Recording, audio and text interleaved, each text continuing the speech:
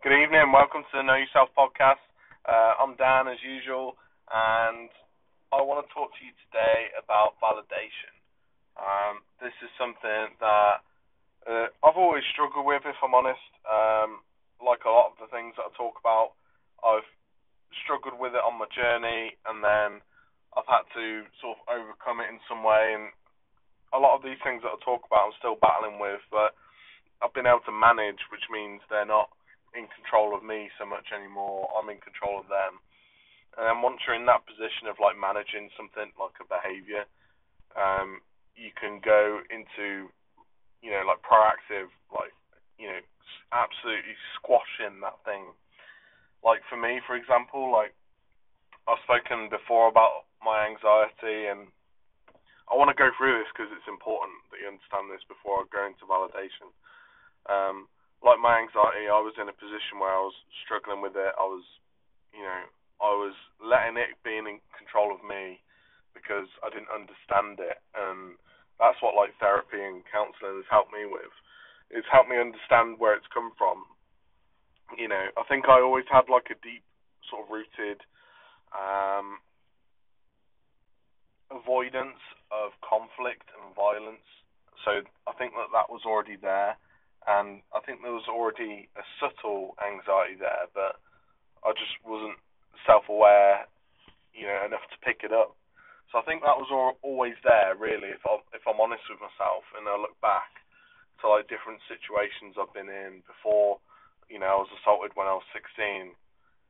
Um, so I think it was always there. I just wasn't necessarily aware of it as I am now.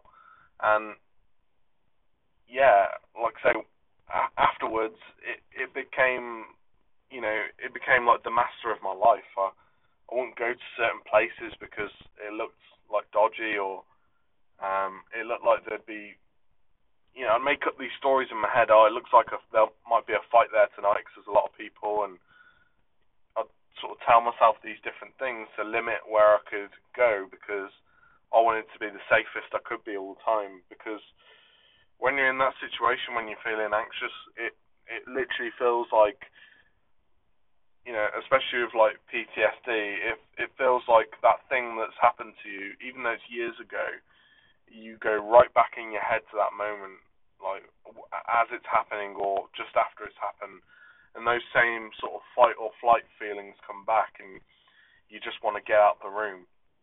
And so understanding like my anxiety, that it is, it's almost like an irrational way of thinking, and I'm doing that because I'm afraid. It's deep rooted fear and anxiety.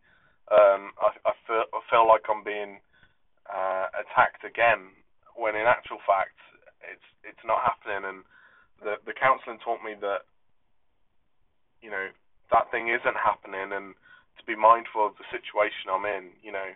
I used to go on trains and buses and stuff, and I think that everyone was looking at me, when in actual fact most people don't give a crap about you. They're all about their own thing. They're listening to their audio book. They're like looking out the window. They're chatting with their friends. Like no one's interested in you. That's like that was like the main thing that I learned. Um, so I started to go on trains. I used to get the train to see my dad before I could drive. Because that was another thing.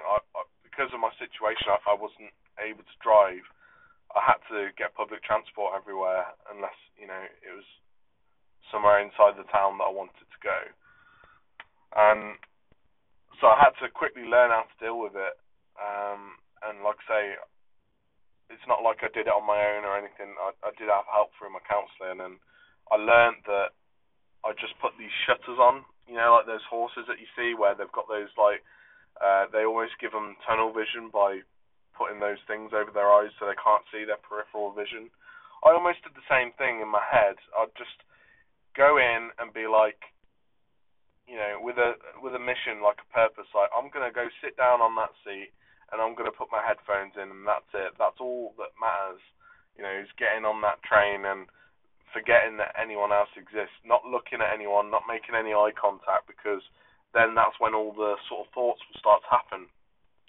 So that's really the transition between being out of control to managing and in control of like my anxiety. And then things started to happen. You know, you start to build up confidence. I started going on trains and buses more, and you know, one experience after another would just give me more confidence because you think to yourself, well, it's not happened this time, and I thought it would. So, you know, that thing that happened to me must have been a freak occurrence. And every situation, like afterwards, every experience afterwards, only like sort of confirms that for you. So it really just starts to boost your confidence. And it's like with anything. Once you'll know this if you've ever set a goal to do something, you start to like sort of push the boundaries even more. You're like, well, I wonder what it'd be like if I went out with these people tonight because they've invited me out, and usually I'd say no. And you know, again, it's the same thing.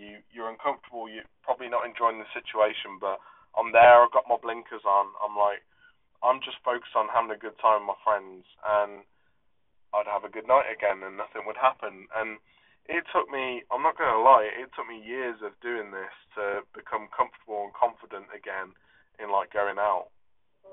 And like sometimes I even struggle now, you know, like I'll go out in a place, and if I'm feeling like a little bit vulnerable because like I'm not in a good place, like, you know, say if I've had like a row with someone, or you know, I'm not feeling good about myself for some reason, like I've missed a session at the gym, or I don't know, whatever. Like some of those anxious feelings might come back because I'm not in that sort of confident place that I've built up, which is like a temporary thing, by the way. You know, feeling in that state where I feel a bit vulnerable, and you know, the anxiety might come back, but I always go back to those habits of like keeping my blinkers on, and you know, just being mindful of the situation I'm in. And if I want, it's okay to. I've spoken about this before, like asking for help. It's okay for me to say to my friends, like, look, I don't feel comfortable in this situation. Can we go? Like, that's okay. You know, you're not weak for doing that. Most people are actually probably thinking it themselves. They just don't want to say it, and you know, people will respect you for saying that. You know, if you're in a bar and people are getting leery and it looks like something's about to kick off, just say like, look, can we go somewhere else? You know, the fact of the matter is, not a lot of people do like conflicts, and if they do, you know, that is great. You might want to be by someone's side who's like that, but sometimes they're also the kind of people that would get into a fight if it kicked off. You just don't know. So yeah, that's like I say, being in control and managing it. The next phase, like I say, when you start setting goals and stuff, you start to evolve beyond them.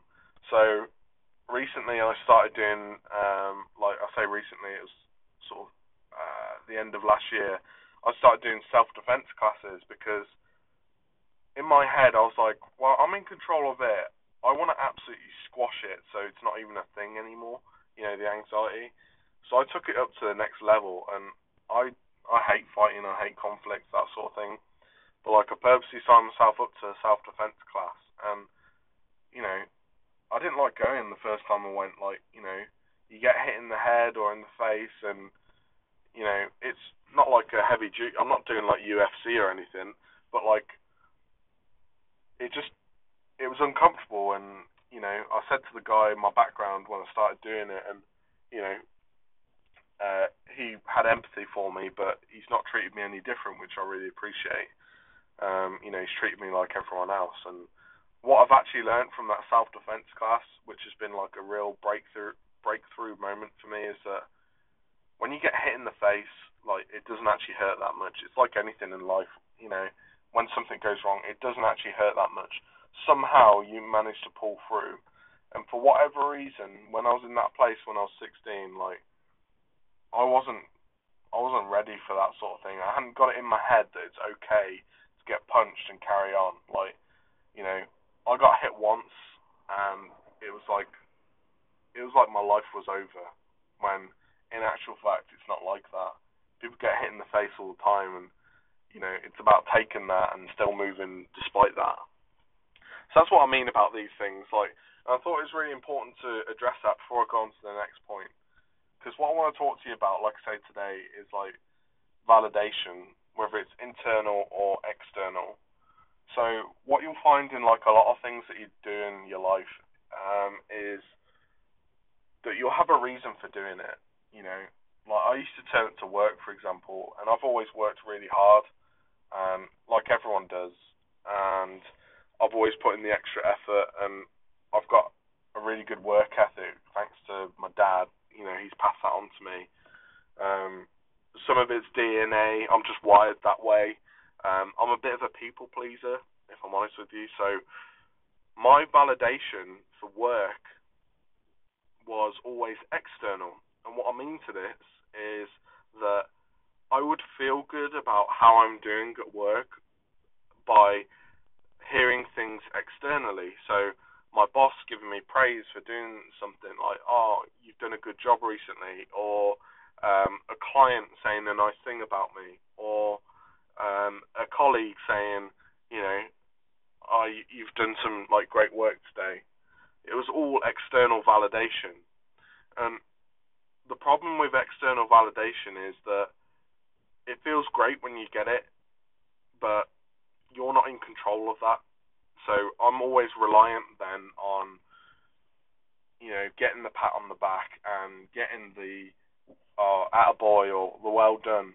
But I'm not getting that for myself. So my self-worth is not placed in my job. It's placed in the gratification of having someone say something nice about me.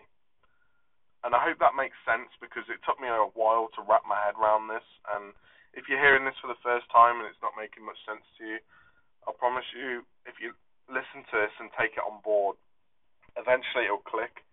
It's only just clicked for me recently as well, so I totally get it if you don't, you know, you're not able to appreciate it and apply it to your life straight away. Just understand it for now. Remember what I've said before, like self-awareness is the key. So because I was validating externally, it meant that I was always working not because I wanted to actually do a good job, but that was just a byproduct of my behaviors. My behaviors were driven towards getting that pat on the back, if I'm completely honest with myself. And recently I checked myself because I thought, that's not right because I'm just seeking the approval of someone else. Like, what about my opinion of myself? What about my own self-worth? Like, because intrinsically and instinctively, I think we know if we've done a good job at something.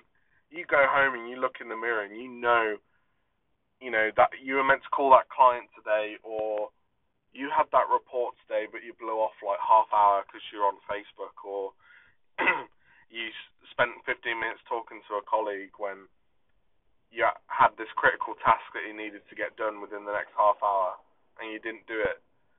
You're the only person that has to deal with that and stand in front of the mirror and know whether you've done it or not.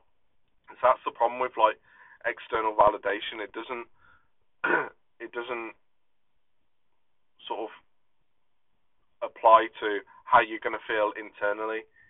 You know, doing like a load of jobs for my boss, for example, and doing nothing for myself when I've got my own to-do list is going to significantly impact my work life because I might have a job that I should have done for a client and I didn't do it, and they're going to be pissed at me.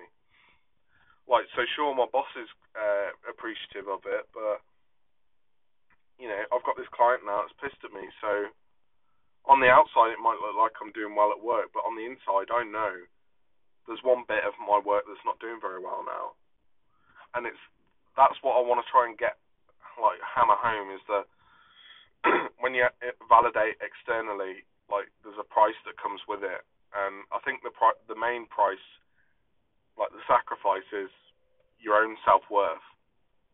So recently, like, what's changed for me is that I validate it internally, and you know, sure, if I impress my boss, like, it's great, but it's actually like secondary for me now. What I actually want to do when I turn up each day is go, what do I need to do? Like, you know, what do I know that I need to do? Like, I used to write to-do lists, for example, like that would be like a mile long, and now I don't even write a to-do list because I trust myself that I know what I need to do next. And if I forget something, which rarely happens now, by the way, when I used to forget stuff all the time, when I had a to-do list, which is absolutely bonkers, I just put it down to human error. Like, look, I've forgotten something, and like I say, it rarely happens. And when I do, it's something small, and I've actually probably helped myself out by putting a reminder in my calendar anyway. Like, it just rarely happens now because I validate internally. I I turn up to work for me. Like, what's it getting for me? It's getting me a wage. Like, I'm learning some new skills. Like, I'm getting to interact with my client. I'm really taking ownership of my job and my role. Like, you know, I turn up for me now. I don't turn up for anyone else. And that's like just one example of how it works. But I want you to go away and think about it and like reflect on it. Um, do you validate internally or externally about things? Some things you might validate internally against, like a hobby or something, because that's something that you're passionate about. Like, have a think about how you can transfer that over to something else that you're doing, like work, or like that meal that you've got to go to, like with your family. Like, how can you take ownership of that? And I guess that's what it's really about, is ownership. And I'd like to cover that on a separate podcast because that's quite a big one to go through on its own. And I'm conscious that I've already done 16 minutes. So I'll leave it there for now, but feel free to share this with your friends and family if you feel like they'll get some benefit. And, drop me a message, or, pop like a like on my, Instagram posts, or drop me a comment. And if you want to chat on there about some of these things, if you want to get a bit more understanding, feel free. I do this because I want to help people on their journey, just like someone's been able to help me with mine. That's it. So that's been the episode of Know Yourself today. You might need to listen to this one back again because, like I say, these concepts are quite difficult to get your head around at first, and I totally understand that. It's not a problem. So yeah, I hope you've enjoyed your weekend, and I'll see you again tomorrow. See ya.